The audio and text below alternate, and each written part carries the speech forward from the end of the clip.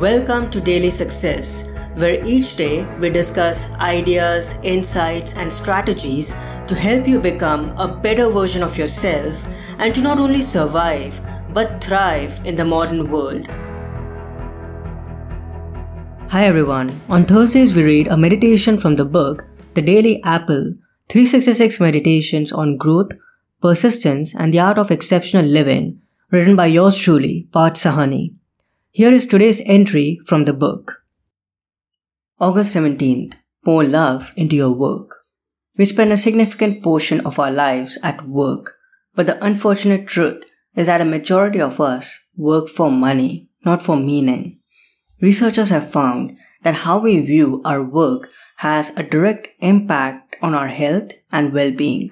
For some of us, work is an avenue to get a paycheck. For others, it's a means to attain status and respect in the society. And for those who have lady luck shining upon them, work is a manifestation of love. They find their work meaningful and joyous, and it allows them to fulfill a mission, a vision, or a purpose. In simpler words, their work is their calling, not a career. Science backs this fact. Studies have shown that people who perceive their work as a calling have a better quality of life, health, and relationships, and experience more job satisfaction as compared to those who don't.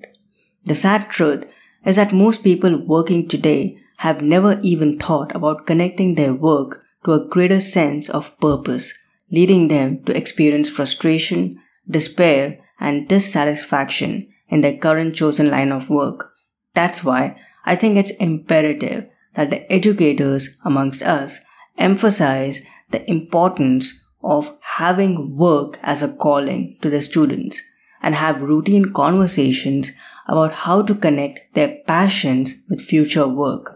In The Prophet, Khalil Gibran beautifully articulates this idea and highlights the importance of working with love and not doing a job just for the sake of doing it.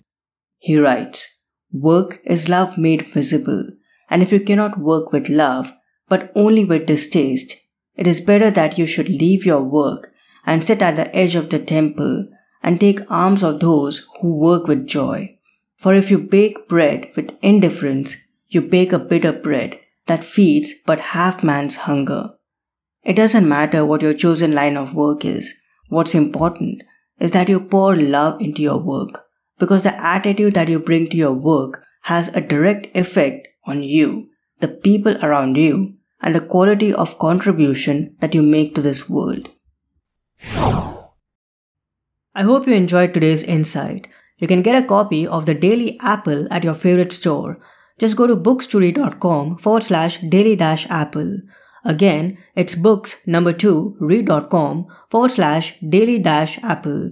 I'll also add this link in the show notes. That wraps up this episode. Have a tremendous Thursday and I'll talk to you soon. Until next time, enjoy, stay calm, and keep moving forward. I hope today's episode added incredible value to you. For more helpful resources on personal development, philosophy, and holistic success, come visit my website parthsahani.com. I wish you an amazing day.